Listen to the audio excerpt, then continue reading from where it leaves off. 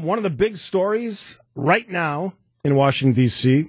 is a March for Israel, and it's a high-profile, high-security event. And our own Vince Vitrano from Wisconsin Morning News is at the event. He traveled with the Milwaukee Jewish Federation, and Vince joins us on the... He's not ready. Is he not ready? We lost Vince. All right. We'll reconnect with Vince in a moment.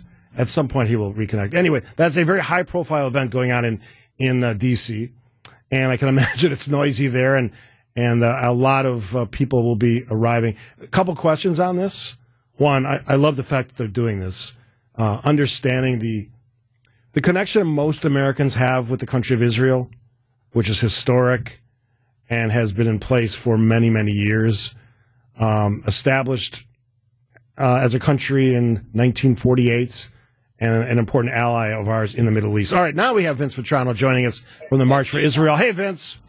Apologies, Steve. As you can imagine, a little hectic. We've just arrived in Washington, D.C., and so now this group of a couple of hundred of folks from Milwaukee are walking toward the National Mall and attempting to join the rally, which is expected to get underway about noon our time. So set the scene for us. What's happening? What the speakers that you're expecting to hear from? What's going to happen in Washington, D.C. today? Yeah, in terms of the speakers, I'll start there. I know there's an itinerary floating around that tells us who everyone is going to hear from. Haven't seen it just yet, so that'll be a little bit of a surprise, Steve.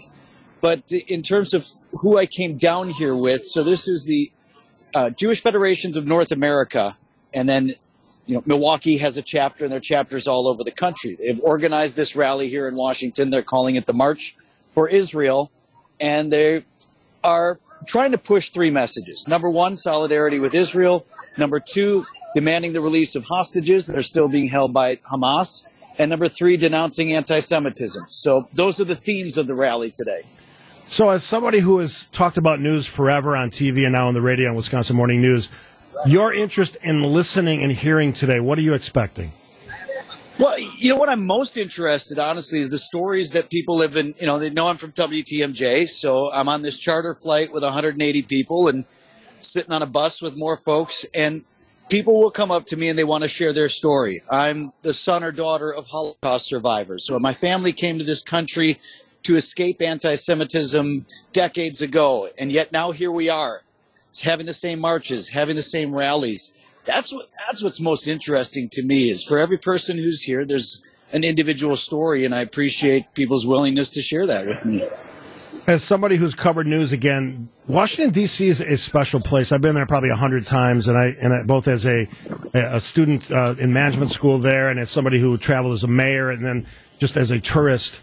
When you walk into a city like that, when you arrive in a city like that, it does feel different, right? Oh, there's a ton of energy, Steve, and I've never been to D.C. many times myself, always as a tourist and then sometimes for work. Never been around one of the major rallies, so it will be impressive to see. I mean, we've all seen the common themes. Pick your rally, pick your cause, with the backdrop of the monuments on the National Mall, and that is playing out here today. As somebody who's on the ground in Washington, D.C., do you notice, and this is one of the unfortunate parts of all this, an increased security presence? Oh, loaded, Steve. I mean, we talked about it before we left. Each bus captain was said to give instructions specifically to his or her group about security protocols. There are meeting points. There are secondary meeting points. There are third meeting points if those meeting points, it was said out loud, just in case, we don't think, but just in case something were to happen, here's where we're meeting. And if that's not available, here's where we're meeting. And then in terms of the security presence, yeah, it's massive. I mean, streets are blocked off, and they're physically blocked off with dump trucks and any other vehicles that could be parked that might allow a vehicle to get through to the mall. And then, of course, Capitol Police and others all throughout D.C. I'll give you a heads up. One of the speakers you're going to hear from at the March for Israel is the newly elected Speaker of the House, Mike Johnson from Louisiana. I see him on one of our monitors, so you'll hear him talking in a little bit. All right, now you're going to check in throughout the day. You're on assignment, March for Israel, along with the folks from the Milwaukee Jewish Federation. An important day in Washington, D.C. We'll listen to your reports throughout the day. Thanks for checking in, Vince. Yeah, appreciate you having me, Steve. Thank you. All right, Vince Vitrano on assignment from the Wisconsin Morning News team, and I look forward to hearing his reports. The March for Israel unfolding as we speak in the monuments area of the mall in Washington, D.C. If you've never been, and I've been there probably 100 times, it is breathtaking. It wows you every time. And if you've never been to Washington, D.C., schedule that for a visit in your upcoming travels.